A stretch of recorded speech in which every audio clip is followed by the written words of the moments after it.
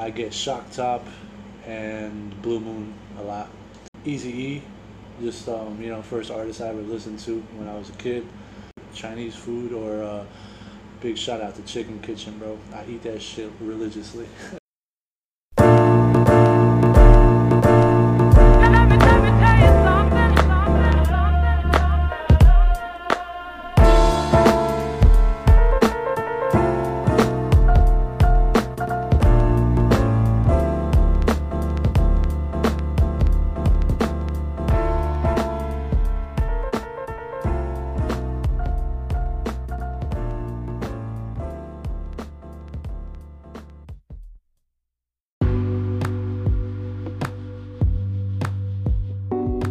Bruce Beats and Eats, the podcast. Old Head Ed, another episode in your area code. I did say I was Old Head Ed. This is Bruce Beats and Eats, the podcast. Thank you for joining us another week. This week we have another special guest. You may know him as Sir Charles. Anything less would be uncivilized. You might know him as Thousand. You might know him as 1/4 of the crew. What they do, Kills for Crumbs. All right, and he could also chronicle the stories of someone who's the third born in the family. Like I said before, I'm here, Thousand, Sir Charles. What's good, homie? What's good, man? Welcome to the show, bro. Thanks for having me, bro. Not a problem. Yes, a pleasure's mine. Thank you for allowing me into the hacienda and came through and chill. So that's dope. It's been like what? It's been like a good month since we've been talking about. Yes, shit. Kicking it back and forth. Been working a lot, man, but finally got some fucking free time and shit. Dope, man, and I appreciate the time for real, working. Before we get into work and what you're doing now, let's give the listener a little story about how Sir Charles came to be. How far we go back, that's up to you. If you want to go to the moment where you... I mean, I'll try to go briefly through everything. Okay. Not going into too much detail because, I'm not going to tell you what I did this day, but, because... the dates are hard to remember? Yeah, because the thing, like, for me, me and hip-hop, there's, like, chapters that I got into, and, like, when I first started, I didn't know what hip-hop really was or nothing. I was just following my brother's footsteps. I have an older brother, he's 10 years older than me, and in the early 90s, when NWA was a huge thing, that's what he was listening to a lot. And so, because of that, just having an older brother just, following his footsteps, I listened to a lot of Eazy-E. That's why Eazy-E is still, a lot of people are like, yo, really, like, for being such a lyricist and all this shit, like, it's just, that's my introduction to hip-hop, and I was, like, a fanatic, I didn't care if I didn't know if he wrote his bars back then, like I said, I wasn't into hip-hop like that, so, but, that was pretty much my introduction, and I was, at the time, what I knew was what was on TV and what my brother would show me, So back then, because I was so into NWA and all that shit, I catered a lot towards like a lot of other West Coast gangster rap. Like if you fit the bill of like the plaid shirt and the fucking Lokes and like then I would, So there was like South Central Cartel was another huge fucking group for me that I used to listen to. I remember going to Specs, the Spice One album, America's Most Wanted. That shit like was like the ghetto Ice Cube. Nah, Spice One, America's Most Wanted. I mean, KKK's Most Wanted. It's like America's. I thought that was Ice Cube. Was it Spice? He has one too. Well, Ice Cube had I think he has Lethal Injection. He has Predator. Predator. I think he has something like Compton's Most Wanted. Okay. I think that's what it was. Okay, Compton's Most Wanted. Okay, yeah. Well, I don't have a research and development department yet, so there's nobody here to fact check, so let's just go with it. I was just wondering. So Spice One. But so I remember like going to Specs, seeing a little like, I don't know if you know the album I'm talking about, but Spice One had an album called America's Most Wanted. Okay. And instead of like America, it would be like America KKK. Yeah. And the shit was like, red, white, and blue in the background, so it just looked like the ghetto fucking Captain America and shit. So it was just like, it was, shit like that stood out to me a lot. Okay. So made an impression. But, like I said, back then, like, it was only, like, I didn't have anyone to, like, show me about hip-hop or nothing. So, back then we had the Box, the music channel, the Box. So, like, a lot of the shit that they would play there was what I was listening to. Like, Nate Dogg and Warren G, Regulators. Like, that was a fucking huge song for me back then. Yeah.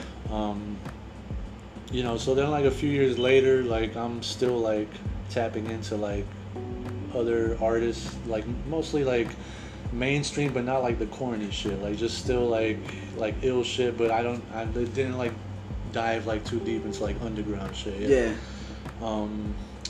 And then like simultaneously around this time I got into graffiti art. Okay. Graffiti art was played like as the gateway to like hip hop for me. You know, like when I was 11 years old, that shit just stood out to me. You know, like I remember going to like soccer practice with my dad. My dad was my coach when I was like playing soccer back when I was a kid.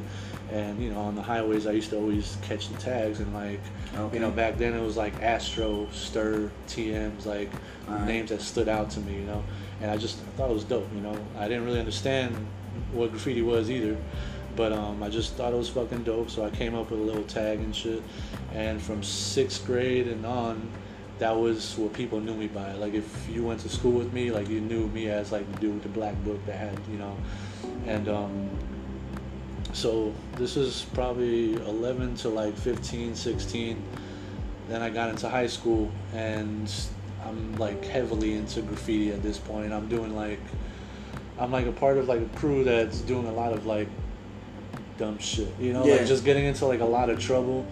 And it was like I got into like rhyming and shit at a time where like graffiti was already like, it was going towards like a bad path, you know, because I was getting into like too much trouble. Yeah. And then in the meantime, like I met a group of friends who are still friends of mine to this day. They introduced me to freestyling and the cypher, and like, you know, they used to have like a little hallway that, you know, they just formed a little circle, a little cypher, and they just used to like freestyle. And that's where I first learned. Like I never knew what freestyling and none of that shit was until I was 15 years old. Yeah. You know, like I might have seen it on TV, but it never caught my attention until like I saw it in front of me. So seeing that shit and just seeing like the attention like from the girls and just people gathering around, like I would go home and be like, damn, like I want to learn how to do that shit, you know? So you know, so like I would go home and whatever CD I had, or like, you know, like back then we used to have like the CD singles, and you know they had the instrumentals on it too. So I would play that shit and I would just freestyle. Like most of the time the shit didn't make sense, but that's how you learn though, you know. Like I just knew, like I would be in my room for like 2-3 hours practicing and shit, recording the shit, and then just like out of like a 5-minute span of like one rhyme, I'd be like, oh, this one line made sense, you know. So like that's how I learned. And then like after like a month or two, I gained enough confidence to jump into cypher, and I was comfortable because these are like homies that they're like really dope, but they're also like good people. They're not gonna be like, oh, you're fucking whack, like, you know what I'm saying? So you know, they would help me. They'd give me like pointers. They would tell me like, yo, like when you get stuck, like try to think of something that made you get stuck and rhyme off of that, or like you know, they would teach me little things like that. And that's when I got like really into shit. That's when, you know, like I was still more of like a spectator when I would go to battles. Like this was around Recognize, and like the golden era of like battle rap was coming in. Yeah. Around that time, like I was mostly going to battles just to like watch, but you know, seeing like people like Recognize or like H2O or like just everyone from the scene that's like a little bit older than me, just the way they were doing this shit, like they had a certain like, man, like how do I say, like they were just everybody that I knew, like that I looked up to, like all the people from like the Pro Fresh crews, like the Serums, the H2Os, the I don't know, Source Spokens, like that whole little like community of MCs, man. Like they all had a very distinct style from each other, and they were all like super like original, man. Okay. And when you heard them freestyle, it was like they came up in a time that you have to know what the fuck you're doing. If not, then like you're gonna get smoked and you're gonna get embarrassed and shit. So that's where my shit, like that's why like to this day, like my freestyle will be rusty, but if you put me in a battle situation, I lock into like that, you know what I mean? Because that's what I came up on. You engage in that moment, and then it's like, it's almost like you become like a different person, man. Like you just, you know, so. And I learned it from, you know, just watching them. So around this time, like, that's when I really got into, like, my freestyling shit, and not really having any direction of where I wanted to go, or if I, you know, was going to make music and shit. You know, I just, day by day, you know, like, it was just the hunger and the passion to like learn new shit, like learn what the fuck Nas is talking about when he's talking about the deciphering, just rhymes. like, because you learn the same shit. A lot of this shit they talk about, you learn it in school, but you're reading a fucking book in social studies and it doesn't stick in your head because you're forced to read the shit. Yeah. When someone like Jay Electronica or some shit is saying some like real like, you're just like, yo, I have no idea what he's talking about, man, but I want to know because like, you know what I'm saying? So like, all that shit is like, it helped me like build just everything, you know, like vocabulary, just like open my mind to like. And you started seeing the connection between what stuff that you probably had already come across at some point in your life. Yeah. But didn't know that that's what they were referring to, and then it kind of like met in the middle place. And that's like with, you know, going back to like the roots, like NWA and the shit that I was into when I started rhyming. You know, when I became like a student, and you know, when I was just a fan, it was like mixing that together, and plus being from Miami and not being like from like any of like the hoods in Miami, but you're still from Miami and you grew up in hip hop. So it's like like I feel like I have like a good balance of like, you know, I don't try to overdo like make you think to like your fucking head is gonna explode. Yeah. And at the same time, like I could like get on some like ignorant shit and like because where we grew up in. You know? Yeah. You've seen enough, you've witnessed enough where you could kind of bring both things to the table. Yeah, exactly. And then you end up putting together a product that it reaches more than just one segment. Yeah. And that's, you know, that's because of Miami, man. But yeah, that's pretty much more or less how I got into like rhyming and everything. When I was like around 23, that's when I really like started recording. Okay. You know, and that's when I got into like music. Still, like to this day, I still learn. You know, you're always learning. You know. Yeah. But when I first started, 23 years old, around that time, I think from like 21 to like 23, it was just, you know, just most of the songs I recorded then, I don't have them. Like it was just, you know, I remember the first person I recorded with, he was like some dude in my neighborhood that back then, this is like 2003, his name is Charlie Butter. And this is when I used to live in the Crossings. And back then, you know, like now everyone, like even me, I have my own little home studio. Like now it's like a lot more accessible. Back then when you had Pro Tools in 2003, it's like, oh shit, he got Pro Tools, let's go use his shit. Technologically advanced. Yeah, that wasn't in every household yet. And he was in my neighborhood, and this is a dude that I went to high school with. Completely different, like he was on some like he loved Tupac. Like he was on some like, he really wanted to be like on some thug shit. Which is weird because he was like a white dude and whatever. But whatever, like that was his shit. I was more on some like, you know, during that time I was listening to a lot of like Backpacker, like Aesop and Atmosphere and shit like that. Yeah. So we didn't vibe on that level, but whatever, man. Like I just needed a studio and I wanted to like learn shit and I wanted to just like get familiar with shit. So I remember, you know, I recorded a couple songs, and then one day I went to his crib with like $200, and I was like, yo, I want to record like a little mixtape or album or something. Okay. And I guess, you know, back when you're 20, 21, $200 is like a good amount of money. Yeah. So he looks and he's like, yeah, man, just, you know, just whenever you want to come through, just hit me up whenever you're ready to record. So I started recording songs. I must have recorded like 15 songs. Wow. I don't know where I have probably like 3 or 4 of them somewhere laying around on a CD or something. Yeah. But original beats or no? Or just back then off? I was just like, I was getting like shit from Napster. Like, okay. You know, I remember Moment of Clarity was one of them from Right. Jay-Z. Yeah. The Hell on Earth, like all this shit that you know, Napster. Like, if you put Mobb Deep, Hell on Earth is one of the first ones that come out. You know what I'm saying? Yeah. So it was like just a lot of like industry beats. Okay. But that, you know, that was my practice. The way I look at it now, because I wasn't even, I lost vision of what I was doing because I was going back and forth to his crib, but like I was brand new. I had no idea how to make an album, how to like put it out there and nothing like that. So within doing this, I lost myself and I just stopped going to his crib. And I couldn't really blame him because it's like, it's not your fault that I never got the shit done. So I just kind of let it go. You know, I just left the shit alone.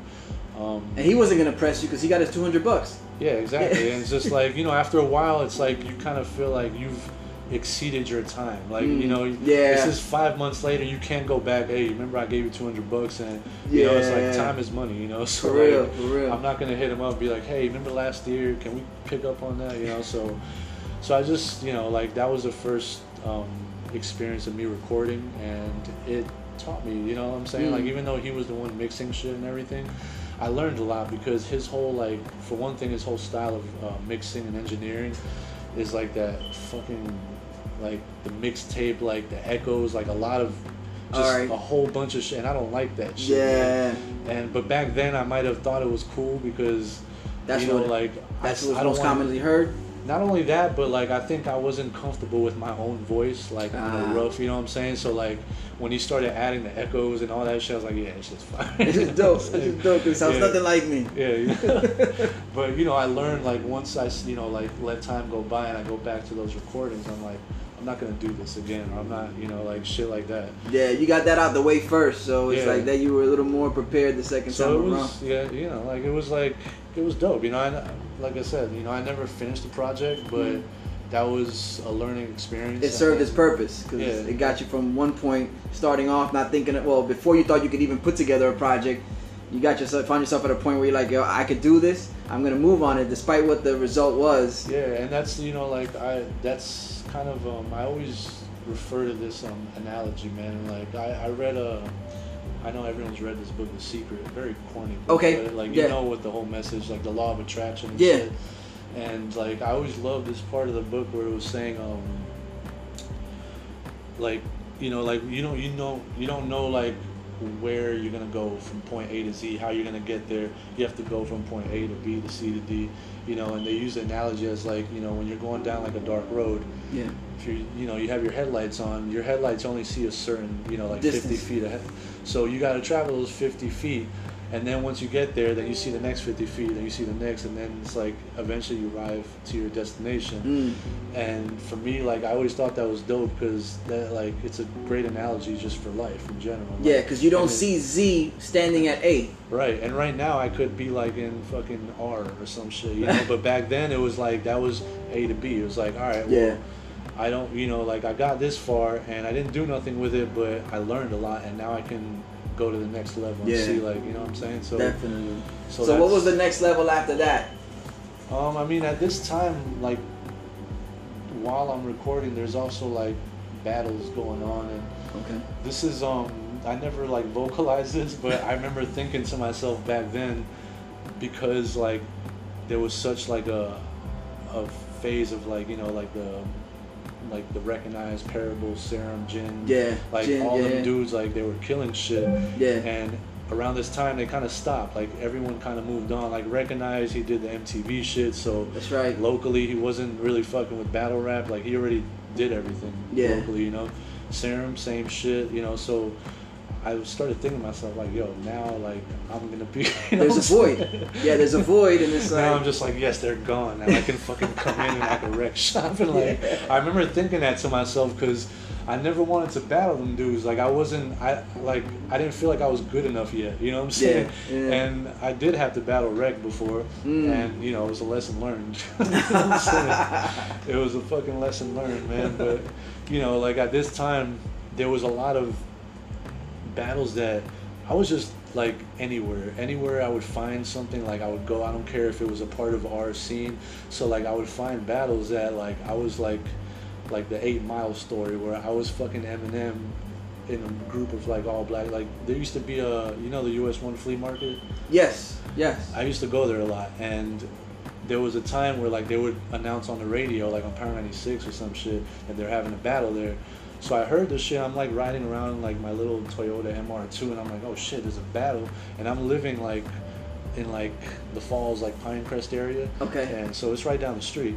So I go there 1 week, and I end up getting to the finals and losing to like the top dog, the one that's like holding shit down. Yeah, been there for a minute. So like I lost, but everyone's like, damn, like this dude, like he's fucking dope. And mind you, back then, like my look was like, you just see like you're younger and you try to be like more like fucking like cool and shit. So I used to wear like the head wrap, like the shirt around my head with the beads. And so imagine me, I'm going to like Richmond Heights and I look like this, and they're like, the fuck, and I'm there by myself.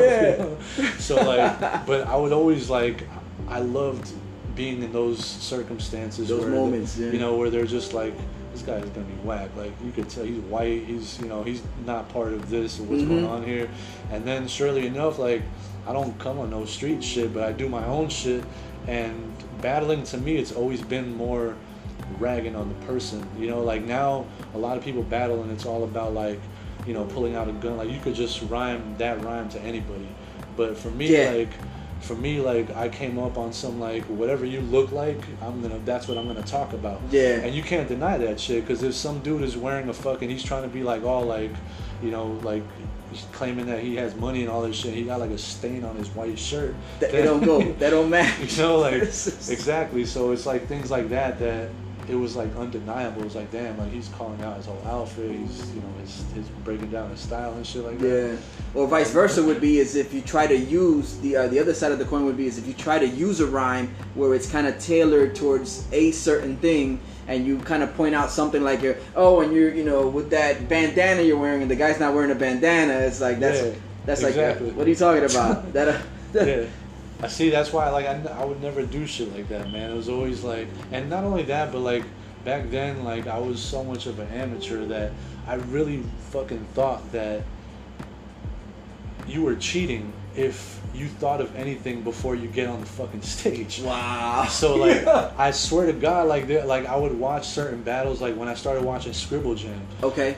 Like these dudes would have like these multi-syllable punchlines where I'm like, how the fuck did he just think of that? Like one of my favorites was this Iron Solomon? Yes. He battled No Can Do and he was like, yeah, homie, I'm a Henny addict. This is what Lenny Kravitz would look like as a skinny faggot. And I'm like, God damn, bro, like that shit. But then like come to find out that everyone that would go to Scribble Jam every year, they knew like more or less like the main 8 dudes. It was like the Thesaurus, Ilmac, like so they had premeditated punchlines.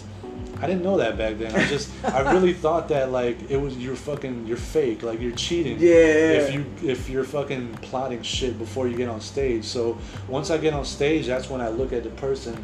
And that might have been why I wasn't like one of the best fucking like I was always like I was good, but compared to like other people, like I wouldn't do the premeditated shit. Yeah. So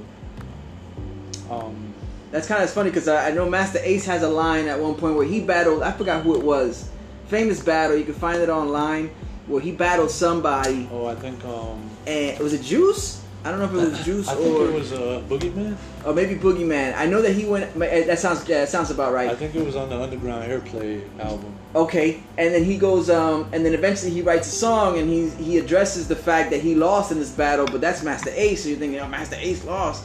And then I think he has a line, I don't know if it's the Disposable Arts or Long Hot Summer. One of the songs he did, one of the albums he did after that, he said something about... realizing that most cats don't play fair, next time just get at them and school them like daycare or something like that, which I think he was hinting at the same fact that he went into it thinking, it's just gonna be a battle off the top, it's not, and then when you realize, oh wait, he had this ready, he was ready, so it's funny that you mentioned that because that reminds me of Master Ace's situation. So from the battle scene, running into there was a void in the battle scene, you jumped into it and you figure, all right, this is where I'm gonna capitalize. At what point did you say, okay, I'm gonna start putting these songs, I'm gonna go back to my original idea was to work on a project. When did you go back into thinking, I'm gonna put a project together? Well, you know what, man, like my first album, The Kill for Crumb shit, a lot of people don't know, man, but that shit took me 5 years, and it's like, wow. So, like while I was doing all the battles and, doing like little local shows and stuff, I was always working on music, but it was just like more like random songs. And mind you, at this time, MySpace was a huge thing. So yes. MySpace had if you had like a band page, you had the music player. So because I wasn't like fully like as an artist, like I didn't have any direction of like my future, like 2 years from now. I was just thinking like, I have MySpace, I want people to hear my music, so I would record one song and I would post it on MySpace, and like that's what I was doing.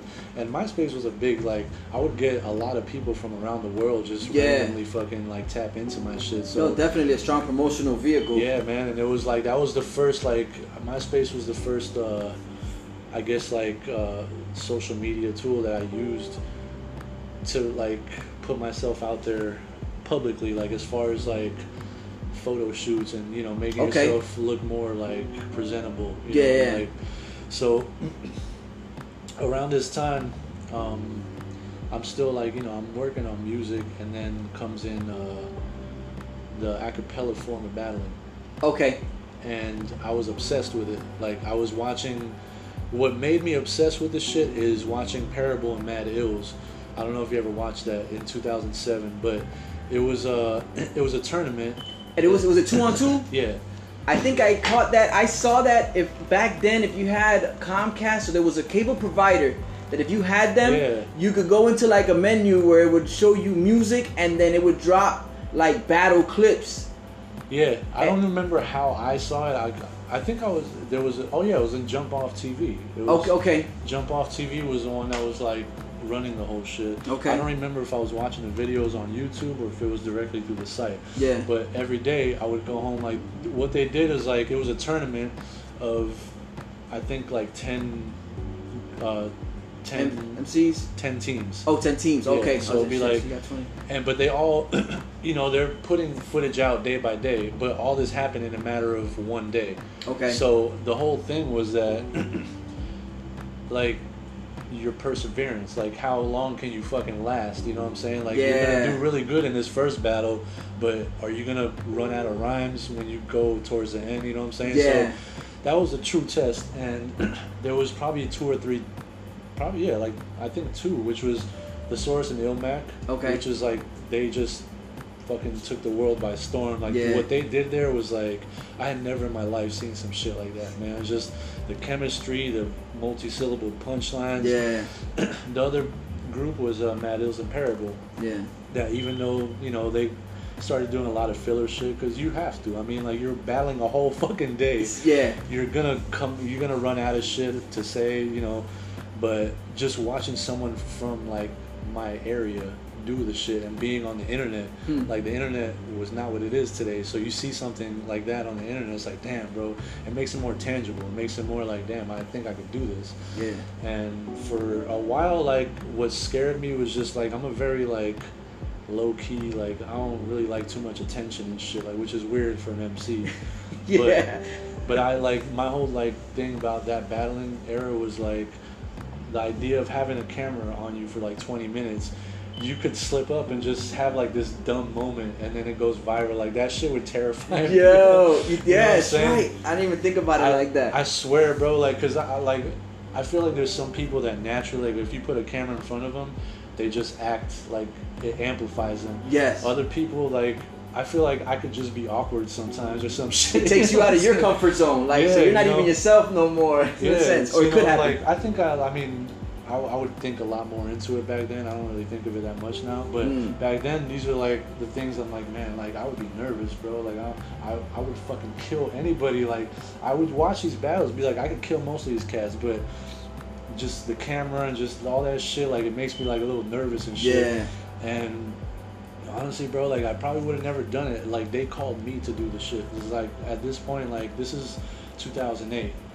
And so Grind Time starts. I don't know if you ever caught on to Grind Time, but that was like the first battle league that, like after that 2-on-2 shit, like then came Grind Time, which Grind Time kind of birthed everything that is going on in battle rap right now. It was like the first league that had, before like Smack, before King of the Dot. Smack existed like in the early 2000s. Yeah.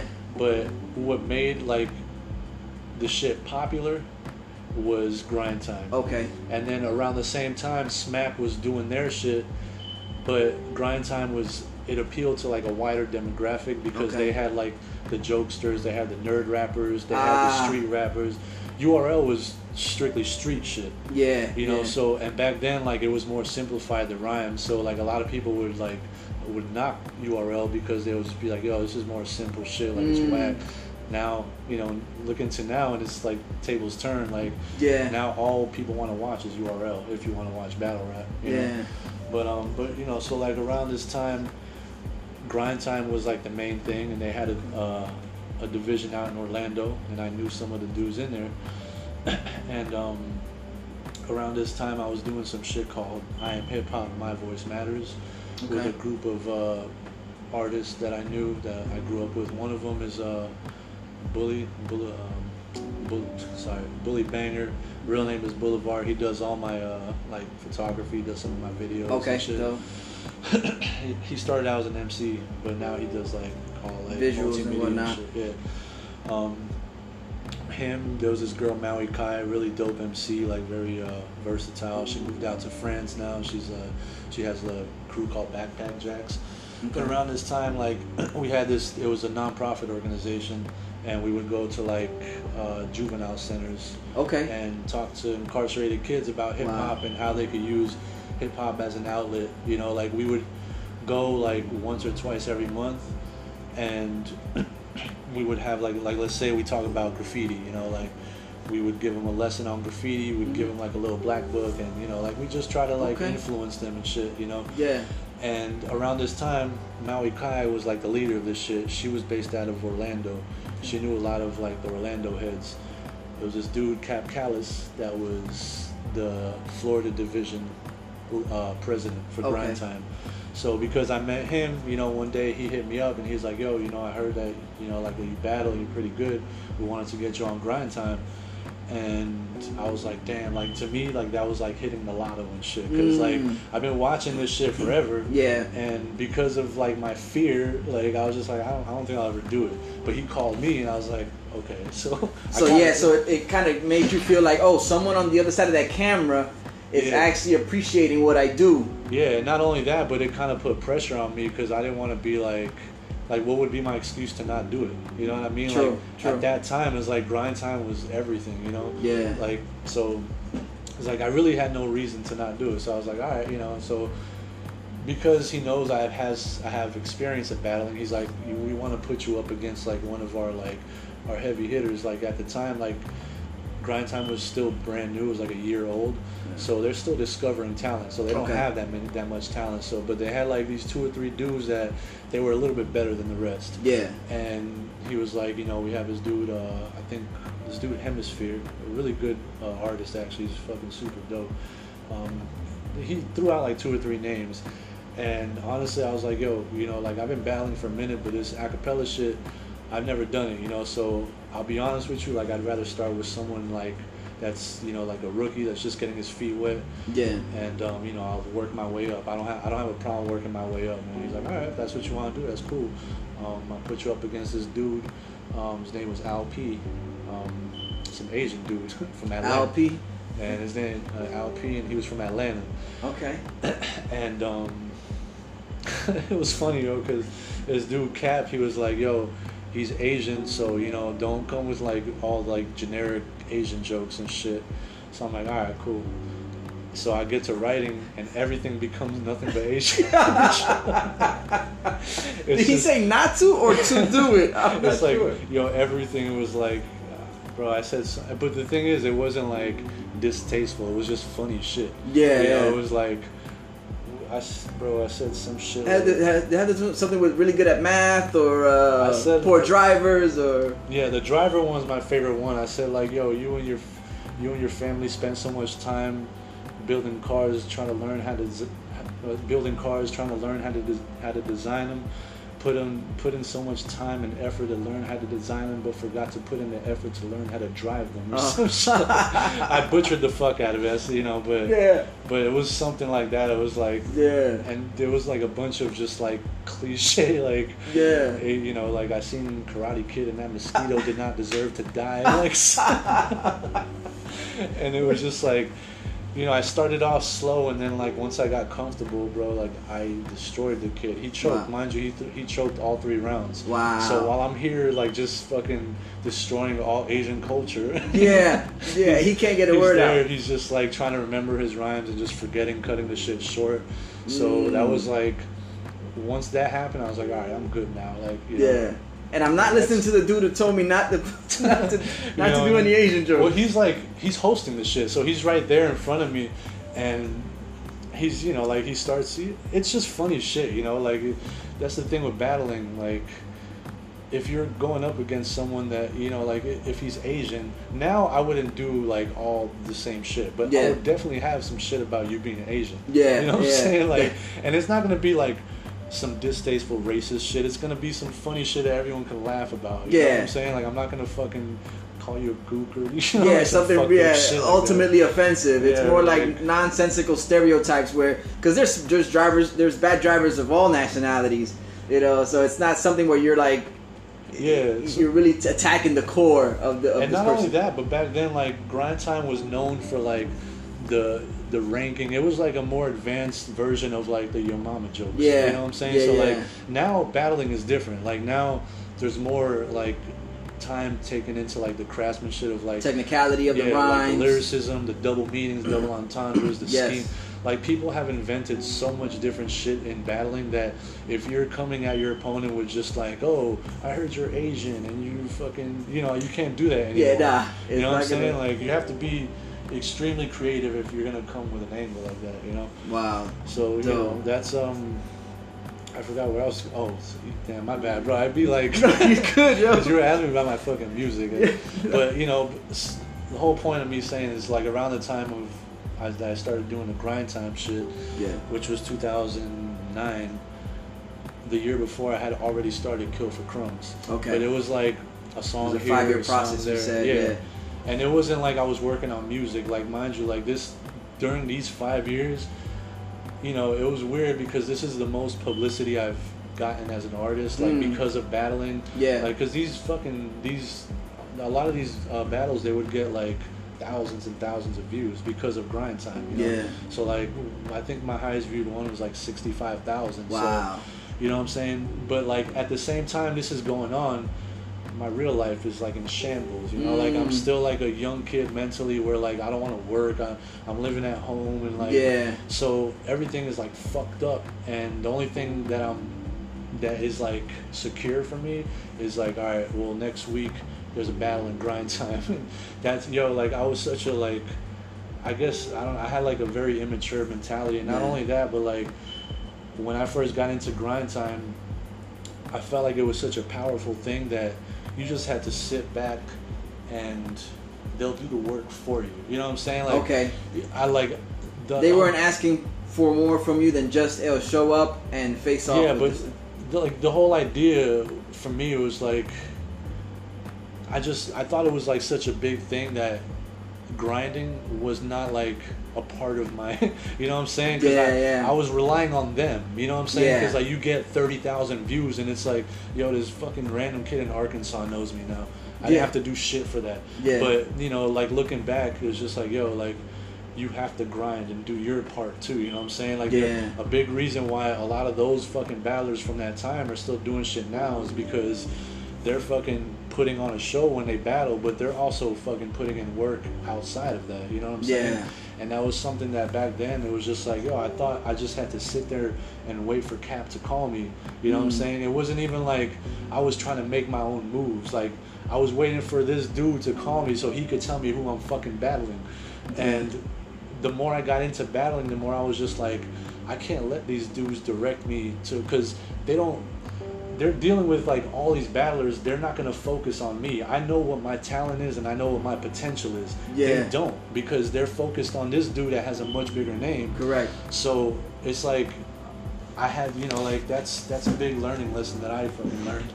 It's just, you know, like never wait for somebody to do shit for you, man. It's just always do your part, man. And constantly like, keep motion, even on your own end as you're waiting. You constantly keep moving. Dope, man. So battle, we covered the battle scene. I want to get into the projects, but we have a whole other segment, which is the beat segment, and then we'll touch on the newest project, the most recent project. We'll get into that there. So we're gonna wrap this one here, just so they get to know you. They got to know you. You want to hit them with the socials, let them know where they can find you and the music. So on Instagram it's Sir_Charles1K_. You know, we also got the What They Do page as whut.dey.do. I'm on Facebook, my real government. Got nothing to hide, man. Charles Romero, bro. Like, that's it. You could fucking dive into all my records. Nothing. You know so it's not anything so nobody don't know already, or won't eventually find out through the music. I think that's like certain people just think that's like a cool thing, because sometimes I hear people do that And I'm just like, yo, you have nothing on you tonight. What are you hiding? A library book you didn't turn in one time. You still owe money. You should have brought it in.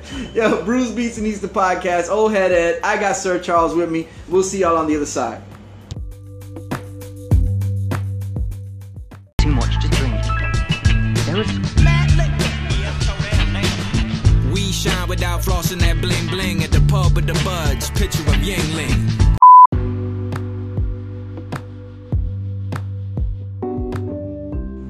Bruce Beats and Eats the podcast.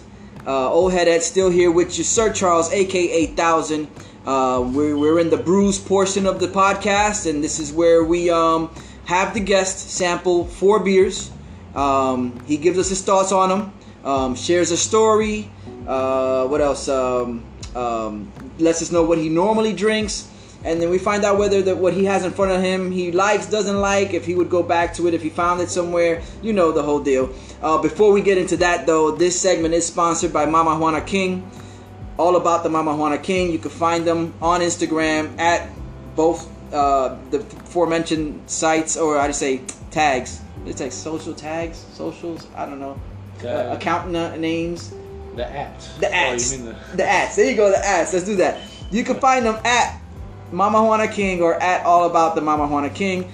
So you've never had Mama Juana before? Never have, man. This is gonna be a first time Smell experience. Shit from a mile away. Okay. Let's see what this is about. Let's do it. So cheers. You just chug it, right? That's it, bro. To the head. Oh man. Now, we improvise with the shot glasses. We definitely improvise with the shot glasses. So when I poured, I don't know if I did a typical shot, but we felt it. We felt it. I feel any shot, man. I don't really fuck with shots. You're not a typical shot type of dude? Oh, well, thank you for playing along. But, yeah. Dope. So let's get into the beers. You do beers, though. Yeah. Okay, beers is more your forte. The first beer I'm going to have you try. I got coasters, son. Oh, look at that. Oh, I got bust the third born coaster. Bust them down. Yes, let's utilize them. Dope. Bam. Bam. Shout out to Sticker Mule. You know what I'm Nice. Oh, they whipped up the coasters too? saying? Yeah. Sticker Mule always got these little sales and shit. I always try to catch them. Sometimes, like, they just do random sales. So this was like, get 50 coasters for $9 instead of paying $75 or something. Wow. Okay. So That's pretty they dope. do a lot of. That's where I just gather up on like stickers and shit. Yeah. Just like that. Like sometimes they'll do like, oh, I have 100 for a certain amount. Yeah. Instead of the regular price. Okay. So you just catch a little. That's sale the and you secret, snap yo. Because it. I was looking at them because I saw I think I had seen you either post something about it or something in one of the pictures where it said Sticker Mule on one of the IG posts. Yeah, And I think Art Marrera did something with the Sticker Mule too. So I was like, yo, I need stickers for my shit too. And I started looking them up, and I was like, I think there was people that had more competitive prices, but that's the cheat code. Is just saying Sticker it's Mule, like, yeah. I think that's. I mean, you know what happens is like once you follow one of them, then all of a sudden on your Instagram, Everybody all the flocks. other ones are gonna pop up like Yeah. the Sticker Yeti. So you're gonna see a bunch of them. okay, So far, what I've seen is Sticker Mule has like the best deals. Okay. You know, like, I mean, there's other ones, but this is like Sticker Mule is the one that I fuck with the most, just because they have like the better deals. yeah, no, definitely. I'm gonna have to get on the same page and look out for those deals because it would really be dope to have Bruce Beats and East coasters, and then I'll probably just leave them at some of the And bars you I have- pull up at. Yeah, you have the logo already too. That's another dope thing. Is like a lot of these websites, they might be like a little sensitive towards like what you put. Like you could just literally draw something handmade and just upload the picture, and that will be your coaster. That's exactly your what it sticker, is, or yeah. whatever. Yeah. Dope. So Sticker Mule, if you need stickers, Sticker Mule, cut that check, man. We're promoting over Real, here. man. Get me and Charles involved with with the payroll department. So with that, the first beer you're gonna try is from the Vesa Sur Brewing Company. It's the Mala Yerba. Whenever you're ready, This you can one, fire off. Yes, sir.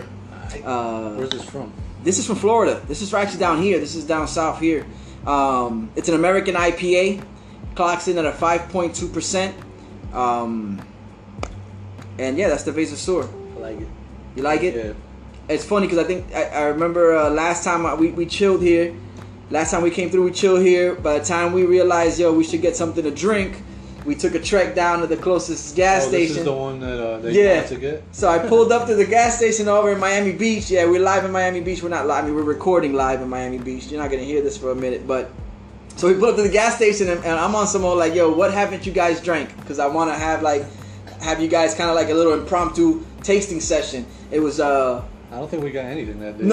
no. It was you, Orion, DJ Tres, and Infinite. Yeah. Sweet Jesus was with us, and we pull up to the gas station. I make a beeline for the coolers, and I spot the Vesa Sur Mala Hierba, and I was like, oh, this is the one.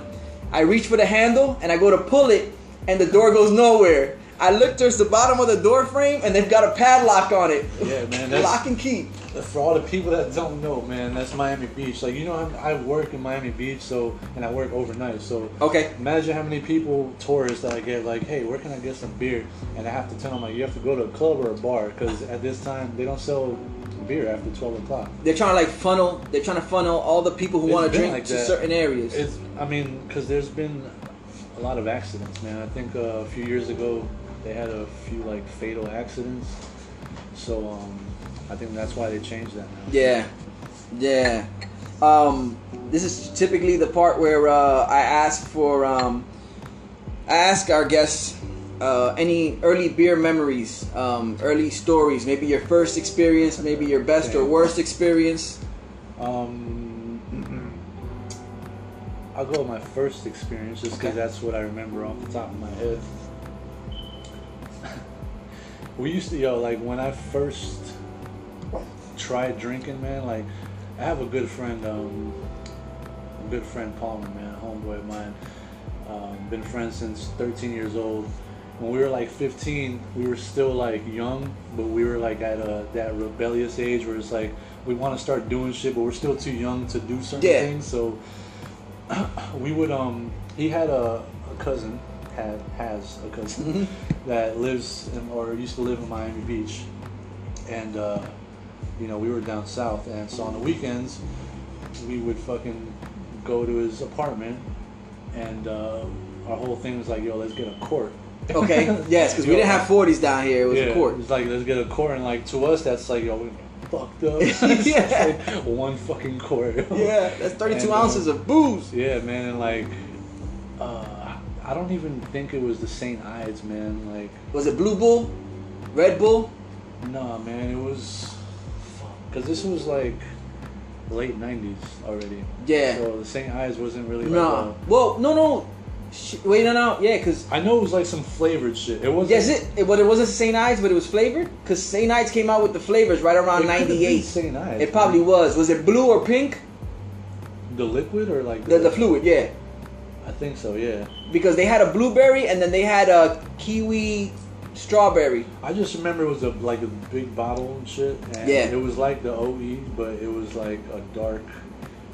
It could have been St. Ides, man, but we used to fucking get a quart and just drink the shit. And like, I remember the first few times we did it, like, we would act like we were fucking because we wanted to, like. So, you know, like, you start playing mind games with yourself. You're like, yo, you fucked. Like, yeah, fucked up. You know, and then, like, we just pass out because we're tired. We're not drunk. We're just like, yo, I gotta pass out, bro. We're fucking tired. We're not doing shit. We're not, like, going out to the clubs or nothing. So, whatever, like, that's, like, what we would do sometimes on weekends. But I remember one time we did that, and he, like, this friend of mine, like, we went to school together, and he was getting in a lot of trouble. So, like, there was this one year in 9th grade that he went to, like, one of these private, like, Ace Academy or some shit like that. Okay. And he met this dude that I actually ended up knowing from elementary school. So he told me he met him, and like it was a small world because this dude knows. So he's like, yo, let's hang out or whatever. So, you know, this dude that he met that I was friends with like way back, Yeah. he lived in North Miami Beach, and he was like a rich boy, man. Like, he had like fucking, his family had like a lot of money and shit. Okay. So like he invited us to his crib, we drank or whatever, and I forgot, like, we ended up like in one of like his homeboy's house, and they were smoking. This is like before I smoked. I was 15 years old. Yeah. You know, so like I never smoked or nothing, man, and they were like taking bong rips and shit, and like dude was just fucking vomited everywhere, man. Like all over his fucking room, like Really? fucking like everywhere, dog. And I was just like, damn, bro. Like I wish I was fucked up. Cause like like back then, like weed to me in my mind was still like the devil. You know what I'm saying? Yeah. 'Cause, like, Yeah. When I was 15, I was still like I was into hip hop, but I was very into like from 6 to 15, I was playing soccer. Okay. And I was very involved in the shit. Like Okay. it was, like I was on a traveling team and all this shit. So, like I was taking that shit very serious. So Yeah. my whole like mind state was like, drug free is the way to be type shit. Yeah, you know? yeah, which is I recommend it for all 15 and 16-year-olds. like, Keep that same mentality. I don't think when you're in that age, dog, like I don't think you should fuck with anything. Yeah. So it must have like blown you away, or it must have confirmed your beliefs. Because if a man starts taking bong rips and all of a sudden he's puking his brains out, and you're like, oh, see, that's exactly why I don't smoke. Like I think I was so young that I didn't even like put 2 and 2 together. I was just like, I just knew he was fucked up. I didn't. Back then, I was too like inexperienced to know that you mix weed with liquor and it's it's not gonna be good. Yeah. But yeah, like that was my first memories was that, man. Drinking like, beer. Yeah. Dope. That's wild. All right, let's get into the next one. Oh, well, actually, no, go ahead. You can finish that one off. Good. You like that one? You're digging that one? Yeah, man. We could have done this about a month ago, bro. If that damn cooler would have been unlocked, you know what I'm saying? We could have had this beer about a month ago. Right after you guys did the performance at Technique Records. That was a dope performance. Oh, that's right. I thought it was this last show. Damn. Yeah, nah. I missed out on the performance at Las Rosas. Show, you know what sucks, man? Out of all the shows that we've done, that's the one show that I don't think there's any footage. And Really? that show was incredible. Like that shit felt like for me, man. Like there's certain like hip hop moments that you have that I have that I feel like everyone has. You know what I'm saying? Like there's like certain nights that you have like this night, man, I'll never forget. Yes. That night to me, bro, like I already knew from jump that the shit was gonna be dope as fuck because the sound man was like the MVP that night, bro. Really? Like, that fucking sound was perfect, dog. Like everything. Like I was watching. I don't know if you know Cairo. He's an MC from out of here. He's a younger cat, a little bit younger. Really dope. He was on before us, and I was watching him. And like it was just when I heard him, I was like, damn, dog, I can't wait till we fucking go on, man. Because that's a very important. Like we've had a lot of shows that because of the sound. Like I think one of our first shows, a KRS show. I don't know if you went to that one. Nah, I missed that one. My mic was really low, and I'm like the last person to have a low. You know what I'm saying? The last person you want with a little microphone. So like the first few verses, like I was a lot lower and shit, and like. That shit is really important, man. You know what I'm saying? So like this show, man, on top of the fact that the fucking engineer was fucking incredible, none of us missed the fucking beat, bro. Like how we always one of us. I witnessed.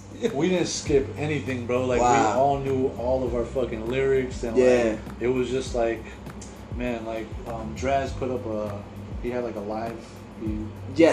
That's why I was able to. No, actually, I saw it. Yes, I didn't see it that night, but I saw it afterwards on Draz's account. Yeah, so like that was the first song. That was like just us getting into the shit. But, but you could even see it in that video, man. Like everything kind of like just flows like perfectly, man. Yeah. I'm just pissed that nobody got any fucking footage. Wow, of this shit, bro. wow, that's wild. Dope. Let's get into that next one. This is an alcoholic root beer. This is Not Your Father's Root Beer. It comes from a small town brewery. It's an herb and spice beer. This one clocks in at a 5.9, so we kind of came up a little bit on the ABV, and it's brewed in Illinois. I like the name, Not Your Father. Not Your Father's Root Beer, yeah, because it's typically, Not Your Father's Root Beer, I guess. It's that, not your typical root beer. This one has a little more kick. It has an alcoholic content to it. It's actually, I was like, this is fucking root beer. It tastes like root beer, yeah. Now that's kind of like the gift and the curse, because typically, if you're a root beer fan to begin with, if you're a soda fan to begin with, when you drink root beer, you're thinking, I'm eating, and you have a couple of glasses of root beer to go with the meal or whatnot. You might go through a couple of cans of root beer or whatever. I don't recommend anybody actually, and it's okay. I don't recommend anybody actually drink several of these back to back, because you kind of like, you feel them not so much in like the alcohol, but just taste. the taste. Yeah, exactly. Yeah, like it's that, good that right anise, now, but I feel like if I keep drinking this to get drunk, it's not it's gonna be. no bad combination. Trust me, Yeah. from experience. But definitely a taste, and it's a good experience. Like, oh shit, they actually have an alcoholic root beer. I think this is one of the better ones because there's a couple of other beer brands that have tried their alcoholic root beer, and they kind of missed the mark on them. I didn't even know this shit exists, man. Yeah. This is like. I can't decide if I like it, bro. It's just different, man. It has like that sweet taste. Hey, listen, we just need your opinion. You could say, hey, you know what? I don't even like this at all. I'm going to leave it here. I do like it. I feel like it's just, I could drink this and I won't, you know what I'm saying? Like, Yeah, if you drink that amount, that goes like 4 or 5 ounces, and then yeah, that's... it's like good to taste and shit, but I can't, you know what I'm saying? Like, I feel like after a while, it'll taste like you're drinking watered down root beer. Yeah. No, definitely. Yeah, like I said, it could be a little deceiving, because if you're drinking it with the thought in mind that you're like, oh, this is root beer, eventually you're like, all right, I'm tired of this. The flavor's still the same. It's 5.9. It's 5.9. Damn. Yeah, which is a little higher than your typical. I think your average beer, whether it's Coors, Bud Light, yeah, 5.2. yeah, late high 4 or 5.2. Yeah, so it's a little more that went into this one here. What are you drinking nowadays? What's something you go to nowadays? I'm not much of a drinker, man. Like, when I do drink, I usually stick to like the same kind of beers. I like trying craft beers, man. So like, if I go to Wynwood, and I go to like a certain place that I see beers that I haven't tasted, yeah, I'll try it, like different ones, just to try them. Yeah. What's one that kind of like stayed with you, or you realize, yo, this is something new and it's dope? Key Billy. Key Billy. Key Billy is fucking great.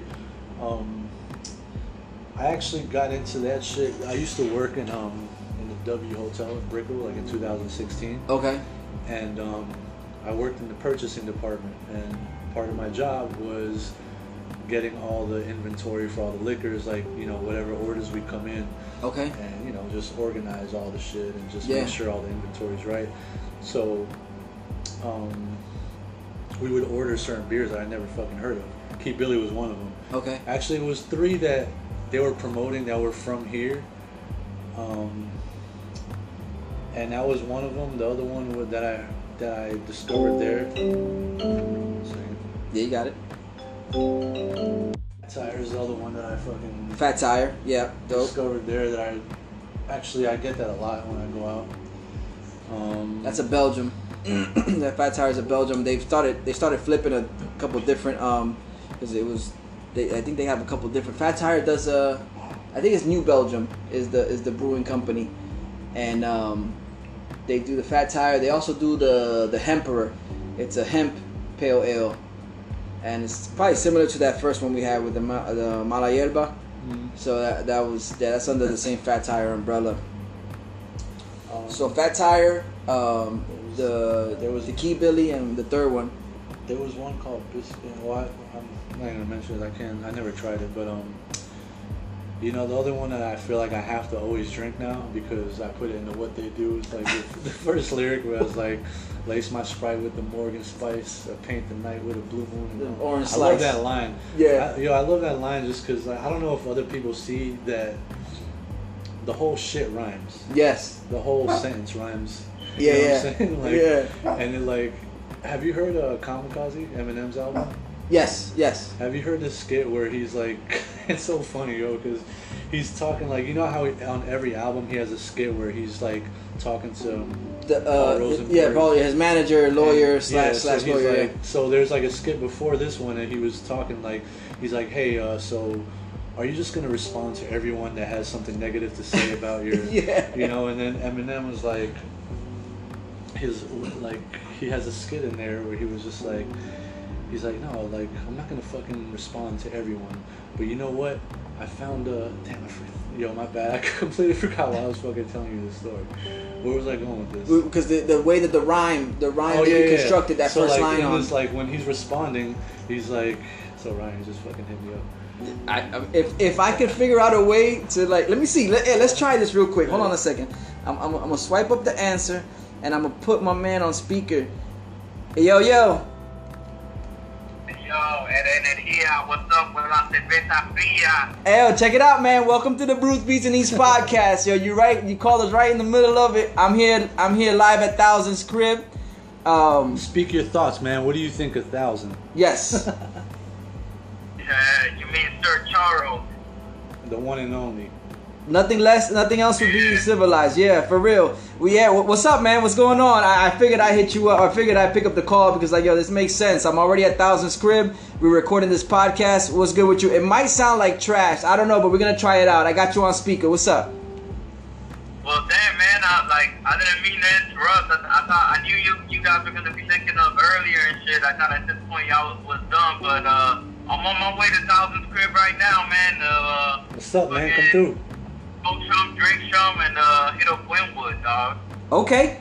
Come through. We're here.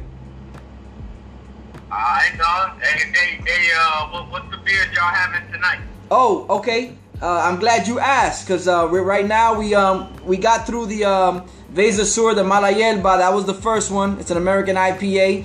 Thousand tried that one. He gave it the thumbs up. He says he's all about it. And right now he's halfway through the it's an alcoholic root beer. It's called Not Your Father's Root Beer. So we got a couple more to go, but yeah, we got some here, man. Come through. Alright, that's what's up, man. Dolly. Peace.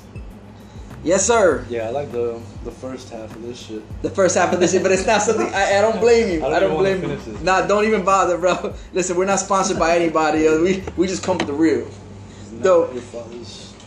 Not Your Father's Root I'm Beer. gonna say It's good for a limited time in Thousand's eyes. It's like it's good for a moment, but then rename it to It's Not Your Favorite. there you go. There you Not go. my favorite. Well, let's see if the next one is your favorite. This one is Winwood Brewing's Rickenbacker Pilsner. It's a Bohemian Pilsner. It clocks in at a 5.1. Which one is that over there? It's the one that has the colors, the pastel joints, the Miami. pastel colors. You got the causeway, you got the fish. That looks like it's from a Miami fucking brewery. Yeah, it's Winwood Brewing. Oh, okay. Yeah. So that's their Rickenbacker Pilsner. It's a Bohemian Pilsner. Clocks in at a 5.1.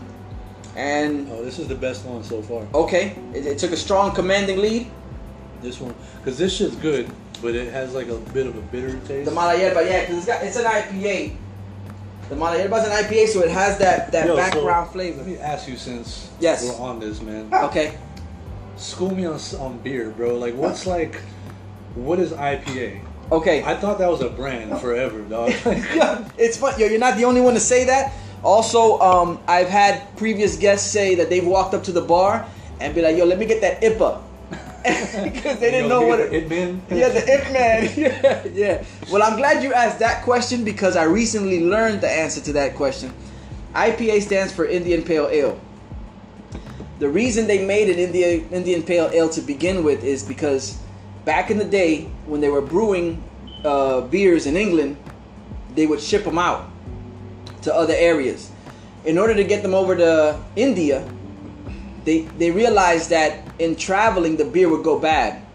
So what they did to counteract that was they loaded it up with more hops. So the more hops you have, I guess Okay, so that's another thing. What is hops? hops is one of four things. Is it like the wheat shit? It's like the little green. It's the little green bud. Okay. So it's the little green bud. They have The all. only reason I know that is because of the fucking logo for Hops Restaurant. Yeah, there you go. That's the yeah, only reason I yeah. know. Perfect. Yeah, that's perfect picture use. You know what I'm saying? So hops is the green. Is what the bud is. It's the green. Okay. So that's what they would do. They would load it up with hops just so it could make the trip to India, and then they labeled it. This is the Indian Pale Ale, the one that's gonna make the voyage from England or Europe. Let's say Europe, over to India. My knowledge is very, very surface level, but that's one of the reasons why I decided to incorporate beers into the podcast, is because I would like to learn more about To it. learn more, so if you ever become an alcoholic, you can be educated. as an Exactly. alcoholic. Yes. And if I can get the words out, then I would sound smart as shit. But if I'm drunk and I can't get the words out, I sound typical. You know what I'm saying? But yeah, so that's where IPA comes from. And now they've expanded on it. They've done like double IPAs. They've got a New England IPA. They've got dark IPAs. So they've A lot of Yeah, breweries well- have taken the ball and ran with it. So then it's what's the there's like a something Goose. They're like Goose Island. Goose. So that's a brand. That's a brand. Goose Okay, Island is a so- brewery. So IPA, okay, because Everybody makes IPAs, bro. Everybody. So Goose Island makes IPAs. Wynwood makes an IPA. so what's all right? Like, how many different types of fucking beers are there, bro? 'Cause Okay, like, so- 'cause look, man, like there's like Blue Moon. I love Blue Moon, but I know that's It's a Belgian different- wheat ale. But I know that shit looks not as clear as It's to cloudy. what Yeah. Like I usually like the blonde beers that Mhm. are clear, but Blue Moon is not that. Blonde hair to the roots, right? Yeah, exactly. Yeah. Exactly. That's how I like my beer. But then again, like you see, this shit was a clear, but it has Yeah. a bitter taste. But it has but yes. I feel like there's a lot about beer that I don't fucking know. I just drink it and I get drunk and Yes. that's it. Yeah. Well, I would love to say you came to the right place, but my Fine. information is limited. But I can tell you this: beers fall into two categories. There's ales and lagers. Lagers is Lagers is the lighter stuff. If I'm not mistaken, and if you're a brewmaster out there, I need you on this show. Come through, correct me, let me know, fact check me. That's fine with me. I'm down to learn. you should fucking interview Insolent, man, Bake Pliskin. Oh, for real? I mean, I don't know how much he knows, but I know that he makes his own shit. Okay. So That's a start. Yeah, definitely. you know who he is? I've heard his name mentioned before, but I'm not sure exactly who he is. He's produced like on the Chronicles album. He's produced like probably like 70% of this shit. Okay. Like he's really dope producer. He rhymes too. Okay. He's part of NOD. He's kind of like all over the place. You know? Yeah. Like sometimes like he'll like right now I don't know what he's doing, but he's a producer, man. Okay. And if he knows a little bit more, I mean, whatever idea or information we could share, that'll be dope. But yeah, so ales and lagers. Lagers are a little lighter. If I'm not mistaken, and like I said, I could be wrong. There's two different temperatures at which they brew at. I believe the ales brew at a colder temperature. No, I'm sorry. No, I got that backwards. Lagers brew at a colder temperature.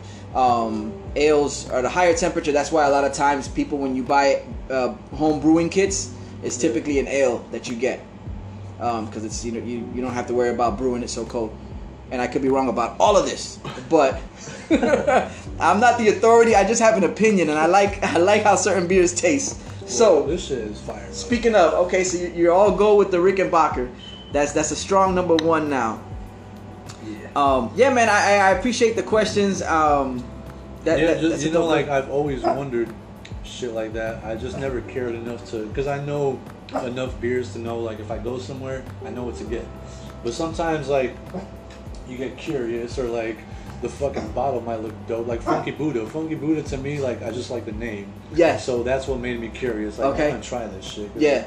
And I can't remember. I know I tried it, but it was fucking. And they got a bunch of beers. Like Yeah. I mean, you try one Funky Buddha, there's a bunch of other ones in the cut that. Yeah. So it's hard to pinpoint which one it is. But ultimately, that's another thing that I like to do is like I'll try everything just so that I could share an opinion on it, or learn to see what it is that I like and I don't like. Not a big IPA guy. There's very few IPAs that I could drink and I enjoy.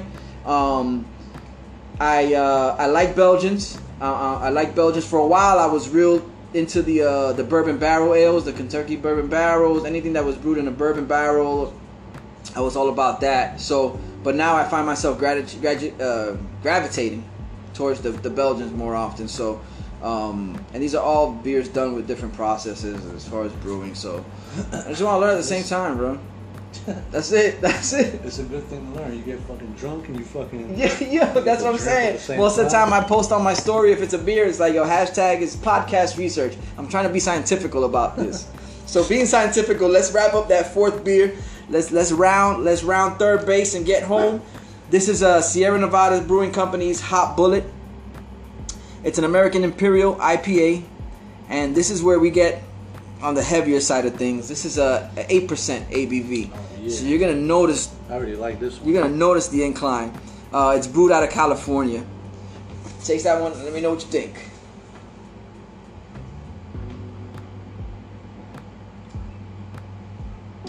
This is. This is the second. Yeah, so it's this one, then this one, Okay. then this shit. Yeah. I don't know why anyone ever buys this shit. Yeah. So typically we get to the point where This shit has a bit of like a bitter taste too. yeah, but it's felt though. Yeah. Yeah. So, 1,000 told y'all, Sir Charles, I typically ask the guest to rank him. He just did so. He definitely said the Winwood Rickenbacker Pilsner is a strong number one, with the Sierra Nevada Hot Bullet right behind as a close second. Then the Weser Sur Mala Hierba is the third. And then the Not Your Father's Root Beer is not your favorite. Not his Not my favorite. Definitely And not. it could be left off. Dope. So we did what we came to do, man. You drank the beers. You gave us your opinion. That means we move on to the next segment. So it's Brews, Beats, and Easter podcast. We'll see y'all on the other side. Rockin' beats, rockin' beats.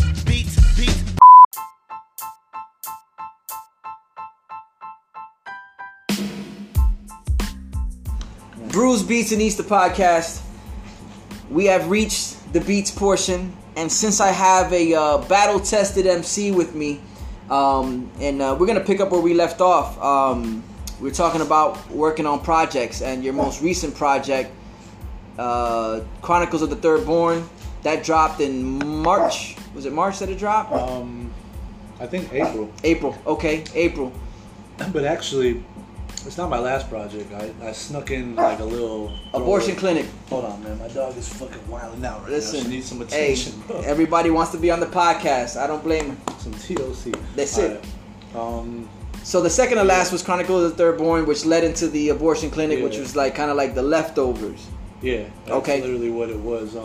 I call it abortion clinic because of that. You know, it's like the throwaways from the Third Born. It's like a play off of like the Chronicles of the Third Born Yes. shit. So, you know, anybody that doesn't like the title, don't take it too literal. It's No. not like I'm fucking Not promoting anything. Yeah. You know what I'm saying? Like, Yeah. but yeah, so Chronicles of the Third Born was earlier in the year, and then in July I released the Abortion Clinic, which was songs that just never made the album Okay. for different reasons. Yeah. But yeah, it's just yeah, man. The Abortion Clinic was basically the songs that I didn't put on the Chronicles of the Third Born. There's some songs that to me were just like too heavy. You know Okay. what I'm saying? Like, I don't know if you heard the Abortion Clinic. I haven't gotten on that one yet. Well, that shit is it's weird, man, because they're the songs that I didn't want to put out because they're very personal. Okay. And there's certain things that I say in there that I don't like to remember. Just when I was in the best place in my life. You know what Yeah. I'm saying? People don't know that, but you know Yeah. that's what it brings me back to. But Yeah. I felt like they were very depressing songs, and because of that, I didn't want to like fill up the Chronicles of the Third Born with a bunch of depressing shit. Okay. I felt like the Chronicles had a good balance of everything. You know what I'm saying? Like, Yeah. I had like the bars in there. I had the more, you know, the Charles side, like me. You know what I'm Yeah. saying? That's the whole reason I came up with Sir Charles, Okay. because You still wanted some connection to who you were. yeah, like basically like 1,000 was, you know, I mean, everyone knows like that's the name that I came up with, like that I came up on like in the past years. And Sir Charles, like, you know, like when I left the battle scene, it was just like I felt like I was reinventing myself, like not Okay. purposely, but just like once I left battling, I felt like I was growing. You know what I'm saying? Like I was able to grow more as an artist, and I felt like a little bit more matured, and I felt like the content in my album was more matured.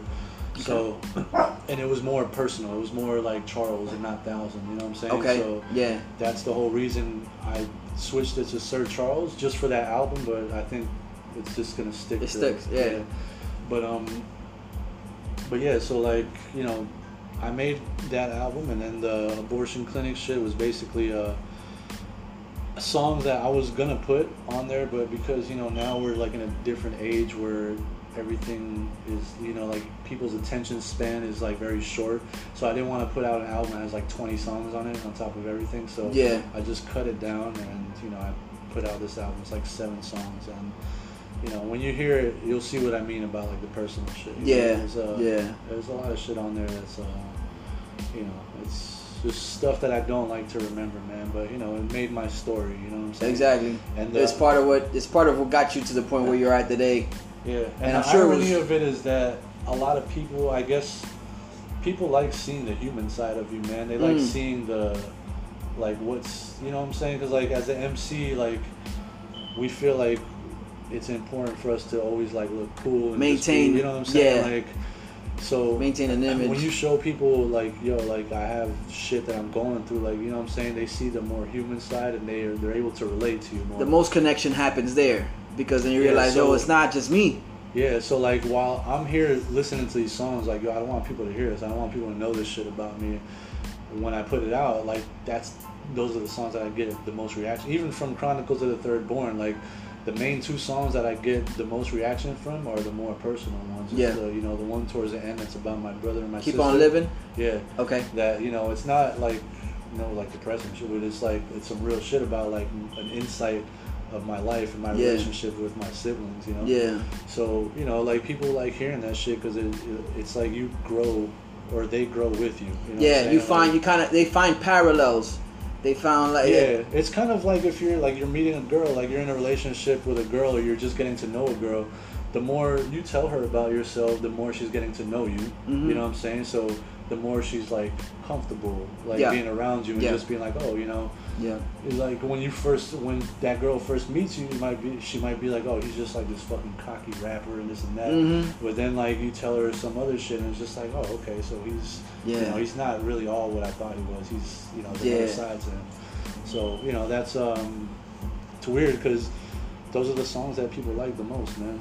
Wow. So, Speaking of songs that people like, I was at the album release party at the Esquina de Abuela, and I think one of the first things I told you when I pulled up was, yo, that Grove side. oh, The Grove side. So we're gonna do is we're gonna take a Yo. break. We're gonna listen to Grove side. We're gonna pump that. We're gonna come back on the other side and talk about Grove side. All right, you down? Yeah. Yo, cool.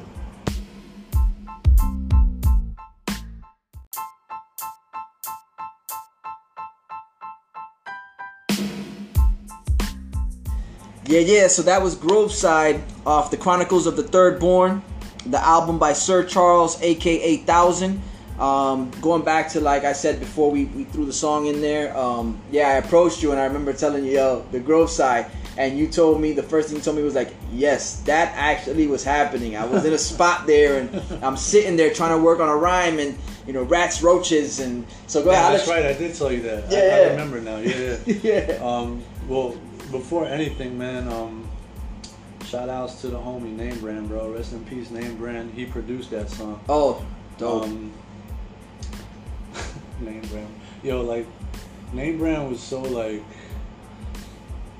when he gave me that beat like years ago, man. I'm talking about like 2007 or 8, and it was just on a CD. He didn't give it to me. It was just on a CD. Okay. And years later, I wrote to it, and like, I just remember his like reaction, like, cause I was like, yo, I wrote to these like 2 beats that I have from you. Like, I don't know if you're cool with me using them, cause he's very like selective on who gets on his beats and shit. Yeah. Like, he was always like, so when he was just like, yeah, you can have them. He's like, I don't really care for those beats. You can have them. I'm like, damn, what a backhanded fucking. Yeah. You know, but whatever. You felt like he should have been a little more selective, like with But you. that was, you know, Name Brand was just very like, I feel like producers should be more like him, man, because he's more focused on like the end product. A lot of these producers, it may be because they don't have like a day job or they're struggling, that they'll just sell a beat to whoever the fuck. They don't care who the fuck it is. Yeah. And it ends up being like, yo, it's a dope beat, but this dude's whack as fuck. Name Brand, like, you could give that dude like millions of dollars.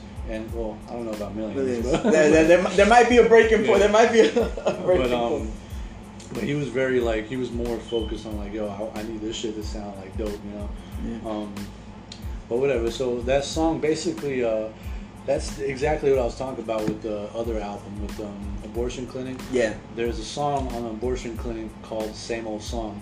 Okay. And I called it Same Old Song because it was basically like a like if you heard Kill for Crumbs, my first album. Okay. It was like a lot of struggle rap that I can't bear listening to now, because it was like a lot of like, yo, like I'm broke and I'm fucking, you know what I'm saying? Like, Yeah. I thought that shit was cool. Like as an underground rapper, like a lot of rappers that we grew up listening to was rapping shit like that. So that was a lot of my content.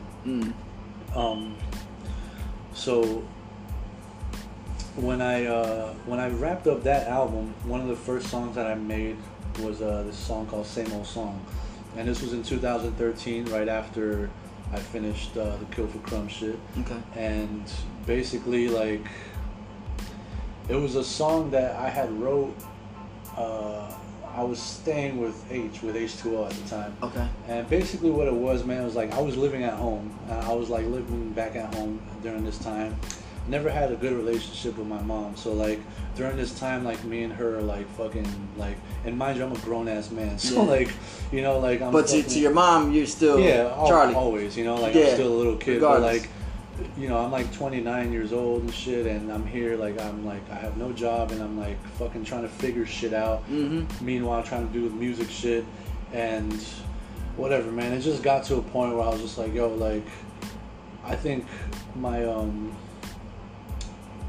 my depression, bro, like, I got so deep into like my own depression that I got in a situation living at home where I was like being comfortable in this uncomfortable situation, you know what I'm saying? Yeah. Like, I was so deep into this shit that I wasn't motivated to get myself out of this shit, you know? Because my mom is like, you know, that's my mom, I love her and everything, but she can be very negative, you know? Yeah. And I'm the type of person where like whatever is around me, You absorb it. yeah, like I'm not, like if I'm living with two roommates that are like super negative, it's hard for me to like brush it off and be like, yo, fuck these niggas, man, I'm gonna do my shit. Like, it's easier for me, or not easier, but it's just like it's hard to like be positive when you're around negative, you know what I'm saying? So I basically woke up one day, I was like, yo, like I can't do shit here, you know what I'm saying? Like I live all the way down south where like even if I wanted to get a job, I didn't have a car, like it was just like There's a lot, So I was like, man, I need to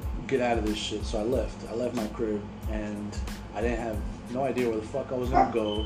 I didn't have no money, I didn't have nothing, bro. And mind you, like I'm a grown fucking man, so like this is embarrassing to me. I don't want to call my friends and tell them this shit because it's my issue. I don't want to be a burden to anybody, you know. So I just left, and I was staying at one of my friend's house for like a week. That was like a very uncomfortable situation because he was living in basically a bachelor pad where he was like selling weed. So like, mind you, like I'm going through this shit and I'm around a bunch of like dudes that are just smoking, like having like the time of their lives and shit, like younger cats that, so like I'm just like, yo, like I'm not in this, like I feel like weird being around this. Yeah, it wasn't a place that was cohesive to where you needed to be. And it was like a good friend of mine that basically told me like, look, you know, like he lived in his own crib and he had like a 5-bedroom house that like, and he was just like, yo, you know, like I'll give you a week, but you know I don't want any roommates, nothing like that. So like in my head, I guess because I'm going through this shit, I'm a little like extra like I guess sensitive about certain things. So I'm thinking like, yo, I grew up with you and like you see me going through this shit, and you're gonna put a time frame on. Yeah. So but I can't say nothing. That's his, you know what I'm saying? Respectfully, so after a week, I was like, all right, I need to do something. So I fucking ended up hitting up random people, and I ended up, I don't know, you know John Wilson? Yes, met him at the Technique Records. So I fucking hit him up, and he tells me that he has a homeboy that's in Coconut Grove. Okay. Sega Jibo. I don't know if you know Sega Jibo, another artist, a really talented dude. Okay. And this was around like winter time, and so you know he tells me like, yo, Sega Jibo's going down to fucking to Liberia for the holidays to visit his family. He said you could stay at his crib, you know, just pay $300, and that's it. Mind you, at the time, within this change, like I'm staying at H2O's crib, and I stayed at H2O's crib for 3 weeks, and during that time, I wrote this song called The Same Old Song, and when you hear the song on the other album, like basically it's just, I named it that because it's like the same shit I was talking about in Kill for Crumbs. You're back at it again. Shit. You're back at it again. But now it's like, and this is why I changed my whole way of writing and everything. Like, is because I really feel like you create your own reality, man. You know what I'm saying? Like Kill for Crumbs, it wasn't that dramatic where I was going through that shit. but I created that shit for You myself. painted a after, picture, you know what I'm and you saying? find yourself living in the picture. And I pretty always much. think of like, you know, one of the first dudes I recorded with, Brass King, that he would always tell me like, yo, be careful with what you write. You know, look at Tupac, look at Biggie, Life After Death. You know, you know, and it was just like he used those as examples. I'm like, damn, that's like, it gave me goosebumps because it's like, yo, these dudes like predicted their own fucking death on the album pretty much. And Kill for Crumbs was just that. Like I was struggling during Kill for Crumbs just like any middle, you know, like a mid-20s, like you know, having a fucking bullshit job where you're paying rent that's like $400 or $500, living with like friends. It's a struggle, but it's not like that fucking dramatic, you know. You're still getting by and everything. Yeah. But you know, once that shit was done, then I got into this fucking situation. So I'm staying at H's crib, and I wrote the same old song. And then I ended up in this other Coconut Grove. Yeah. So, you know, and then that was like the Grove side, like in the bad area. It's like right where. I was gonna say that it's Coconut Grove, but it's not Coconut Grove that everybody comes to know and love. No, it was. It's like 2-3 blocks. Yeah, exactly. Just what east of or west of it. It was right off of Grand Ave. It was like Franklin Ave. That's where I. Franklin Ave. Yeah. So that's why. So Franklin Ave is like a street or two behind Grand Ave. Okay. And the thing about the shit is that during the day, like you're in the hood, but it doesn't really matter because it's daytime and you see everybody. It's not like you're in Carroll City or some shit where. Like that's the hood, and it's like a secluded part of Miami. Like, this is Coconut Grove, so everyone that works in Coconut Grove that goes to hang out there or whatever, they're driving through there, so it's very busy. Yes. So during the day, it's like nothing. And not only that, but something that I say in the song where it's like when I first moved there, when I said some shit like businessmen in suits on their lunch break. Is that the one? No, not that part. I say when I first moved, head down, afraid to look. I learned to walk like I don't give a fuck, but to this day I'm shook. Because you learn that shit real quick, man. Because if you're like someone like me, that like to them I'm just a white, they don't care that I'm Hispanic. Like to them I'm a fucking cracker. You know what I'm saying? Yeah. So like they see someone like me that's not from there, and they see me walking down their block and you know like in the neighborhood. They sense fear, they're gonna fuck with you. Yeah. If you just walk up like into their whole like whatever they're fucking doing, like yo, what's good, you know, like they don't really fuck with you. They're just like whatever, you know. It's just like this is weird, but whatever. Yeah. But once they sense that fear in you, you give them something to do. Then, now it's like they're good. So that's where that line's like, yo, head down, afraid to look. I learned to walk like I don't give a fuck, but because I started walking like, yo, I would have my headphones on, just rapping my shit out, like you know what I'm saying? Like, in my head, I'm thinking like. Motherfuckers, like someone's gonna fuck with me or some shit. But you walked around like you gave off this vibe that you belonged there. Yeah. And with that, it kind of gave them enough pause, so they were like, "Do we mess with this guy?" Yeah, like or if like someone would come up to me, like I'll just talk to him like I would talk to anybody else. Like it's just you know what I'm saying? Like so. But the shit was that at night I worked in Macy's at the time. Okay. And I was working like till like 1 o'clock in the morning. So. Catch a bus from the Falls back to Coral Gables, and then from Coral Gables I have to go down Douglas Road, and there's no bus at that time. So it's either I walk through and at night, like once the lights are out there, it becomes a crack spot. Wow. All you see down there is just dudes in their bikes just selling and shit, and just freaks come out at night. Posted up. Yeah. That's all you see around there. So someone like me, like if I'm walking down there, like it's bound to happen some shit. If it doesn't happen like today, it's gonna happen tomorrow. Some shit's gonna happen. Yeah. So, you know, like that.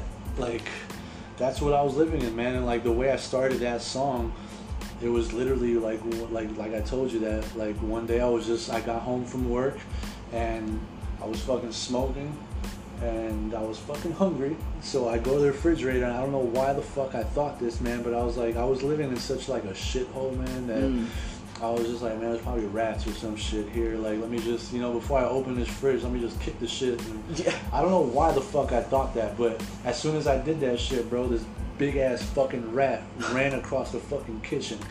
And I just lost my appetite. I was like, yo, I'm high as fuck, but I'm not hungry no more. Wow. You know, so like I just went back into my little fucking shack. It wasn't even a room, bro. It was just like a space that I was occupying. Yeah. And you know, that's where the rats and the roaches, the crack smoke. And it's dope regardless. I mean, it's trials and tribulations, but despite of how small the space is or was, what you did have space for was to let your creativity go and come up with a song like that.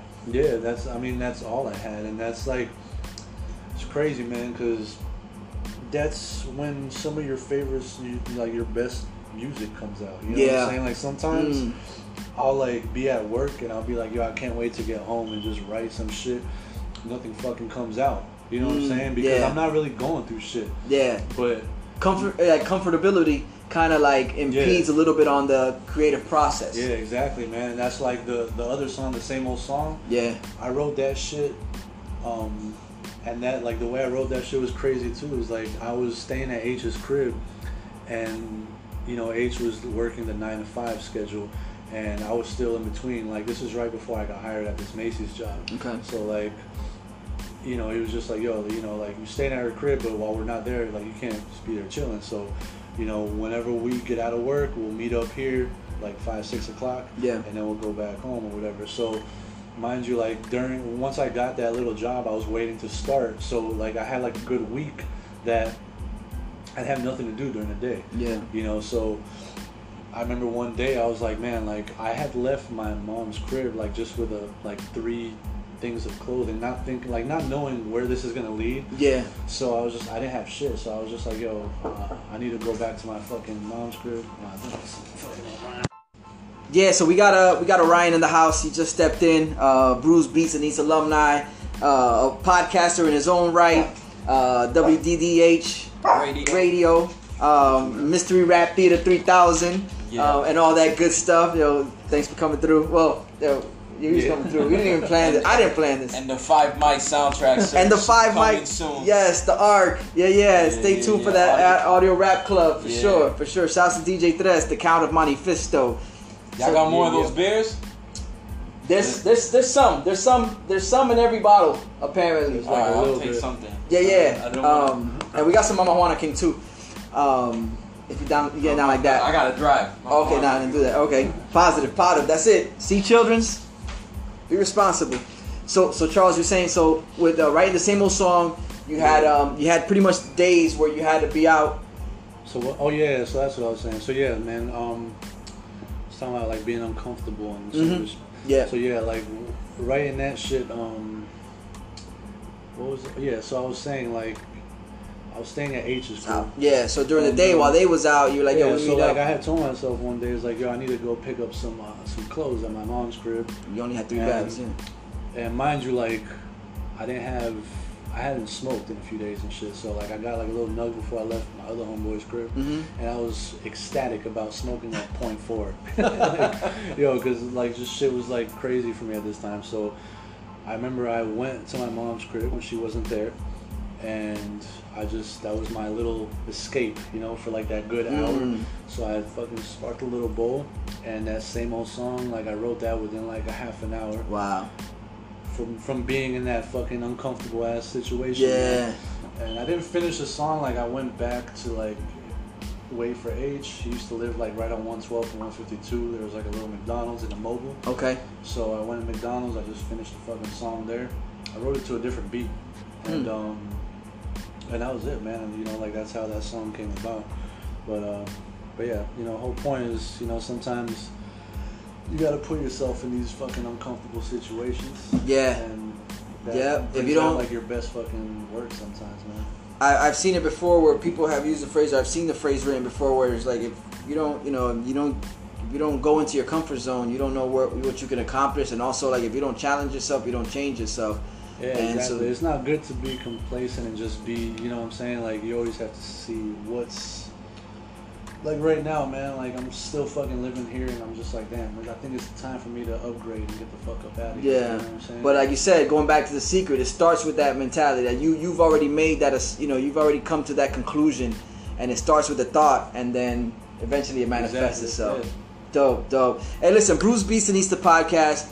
We talk Sir Charles's music, Chronicles of the Third Born, Abortion Clinic. Go check them out. You heard Grove Side. There's a lot more dopeness when it comes to that. Do yourself a favor, Spotify, right? Spotify, iTunes, on everything, whatever you use, iTunes, Apple, Spotify, what else? all that shit. All that shit, everything. It's all connected. SoundCloud. Bruce Beats and Eats the podcast. We'll see you guys in the eats portion. Yeah, eating good food. So what you eating on? Catfish, I had that. Brisket, love that. Pizza, love that. You know we on. We eating good food. So what you rubbing on?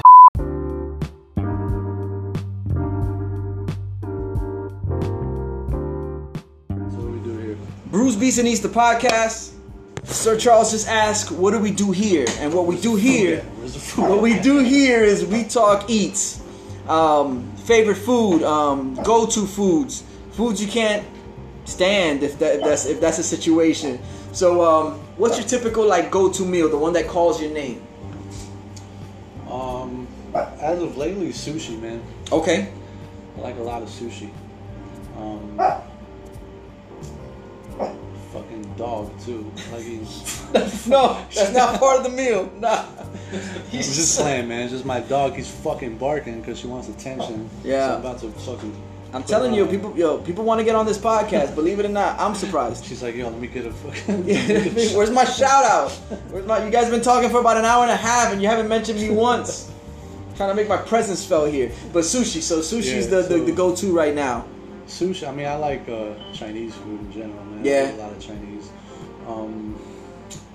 But yeah, sushi's like I eat that shit a lot. Yeah. Just mainly because like I work overnight, and one of the few places that I can order food that's open till like 2-3 in the morning is a sushi spot. Shout them out. What's So- the name of the spot? Hero Sushi Express in Okay. South Beach, Okay. Washington. We're doing some fire now. My favorite shit is the volcano roll. Yeah. Irresistible, man. Yeah. You could Do check they? out. Is that the one that they put the got the lobster like crab Yeah. like warm on top? Yeah. Yeah, that's fire. For There's, you real. know what's weird? Is like there's mad sushi that I didn't eat sushi for years just because there's a lot of shit that I don't like that's inside it. Yeah. But a lot of the rolls, man, like you don't taste a lot of like that roll in itself, the volcano roll. It has fucking avocado. I don't like avocado, but you don't even taste that shit. Yeah, there's not. Once you got these rolls, there's not one flavor. One flavor that really stands out. But they all kind of gel together well. Like they complement each other. Yeah. But it's not one that's overbearing to the other one. So yeah, you take a bite of something and realize that there's something in there you don't like. You Like- don't even notice the shit. Yeah, man. But yeah, besides that, I think Chinese food, you go fried rice or lo mein? fried rice. Fried rice, yeah. Dope. Sweet and sour or duck sauce or the hot mustard? Duck sauce. Duck sauce. I fuck with that hot mustard. Nah. It's just nasty as fuck. You know what I also love about Chinese spots is that they're the only fucking, at least on the beach, man, is like they're mad cheap. Okay. Like, and you get a shitload of food. Yeah, they You know load what you I'm saying? down, Like, for sure. They fill up that container with like they fill that shit up. Yeah. out of nowhere. Like the fire marshal would close the place down if he realized how to capacity this container was filled. Be like, nah, y'all gotta get out of here. Let me ask you a question. Chinese spots, the Chinese spots you're talking about, cheap food. Do they hit you with that that minimum? Like, we can't run this debit card. Or Yeah. They do. Yeah. They still be doing that shit, huh? Damn. Yeah, it's been a while since I tried. I usually fuck with Thai. You know, that's like the next thing to Chinese food. But what put me off was like, yo, you know, I run in there, like you offer a meal for about $4 or $5, and then when I try to run the card, it's like, oh no, but you have to pay 10 to use your card. And I was like, well, I guess I'm leaving this food here. I bounced on them, man. I don't know, they got the game unlocked on you paying their credit card machine bill, I I don't think guess. it has anything. I think it's just them being fucking cheap, man. Yeah, that's what I'm A lot saying. of It's times, like- they've been like, yo, okay, I'll do it this one time. Yeah. It's like, Nah, you're just covering what it costs for them to run the transaction. That's what it is. Yeah. It's like they get charged for the transactions that they run on that credit card machine, and it's like, yo, they're gonna pass that. They're gonna put that on you instead of them footing the bill. Yeah, exactly. How are you about desserts? You fuck with sweets at all? Are you more of a salty guy or sweets? I like bitch to just sit on my face. Okay. Yeah, listen.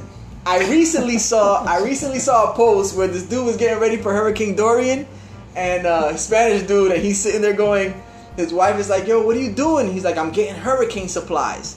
And then he's like, yeah, but all you got is liquor and beer. He's like, what are you gonna eat? And he said exactly that.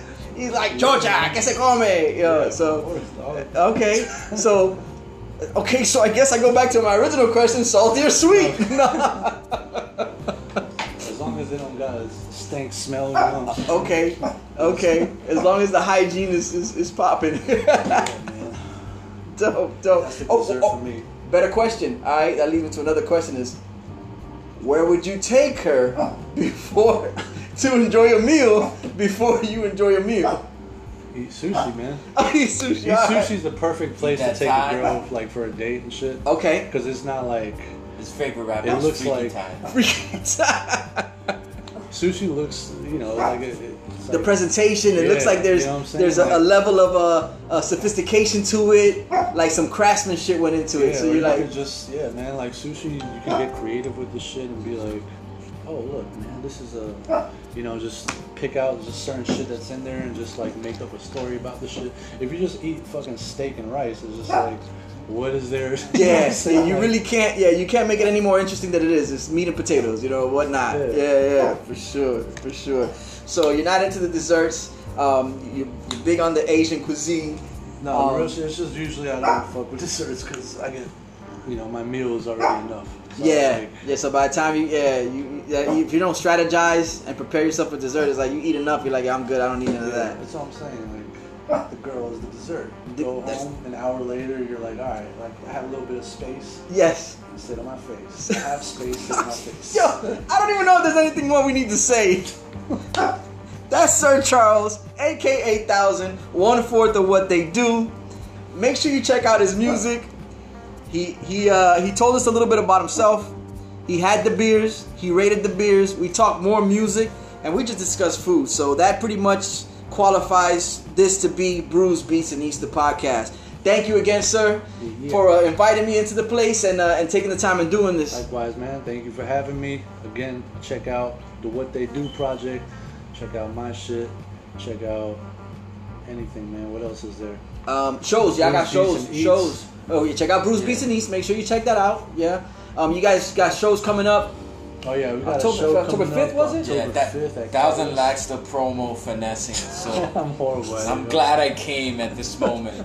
Orion, So, take it away. Check it out. 1000 aka Sir Charles, Chronicles of the Third Born on all streaming platforms. All of them.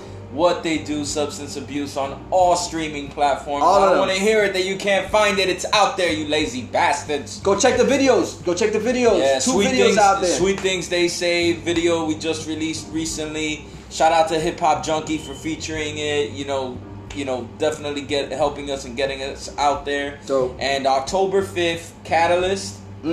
Saturday Mike Live, Props and Bonds. What They Do will be there. Breeze Everflowing will be there. We headlining. You know what I'm saying? That's what I'm talking about. Big things. Yeah. For Big real, things. for real. I've seen several shows. I get upset when I miss a show. Do yourself a favor. Get out there and witness what it is to be From the What four They Do. dope MCs Yeah, I was coming just together to telling him, man, produce like, dope shit. Do you know anybody that has any footage of our live show? Yeah, Draz has some, and he sent me a WeTransfer link. So we did a show recently at Las Rosas that really went well, Okay. and Draz I was recorded just a telling good him amount about of it, that man. show. Like that so, was our best fucking show, and nobody has footage of the shit, man. That's how it always works out, bro. It's gonna I see be like 100 a- motherfuckers. Like anytime I'm performing at a show, I see 100 motherfuckers with their phones like right in front of my face. And it goes missing. when it goes well, it goes missing. Yeah. So what were you doing with your when it phone? don't go Like, well and you got a booger hanging out or Everybody got spit on your documentation. lip or Yeah, Sweet man. Jesus is too drunk and he's grinding on spaz. Yo, When that sort of shit happens, everybody got footage. Infinito deja eso. This Hello. this is Bruce Beats and He's the podcast. Thank you for tuning in again. I'll catch y'all on the other side. Stay tuned for the outro.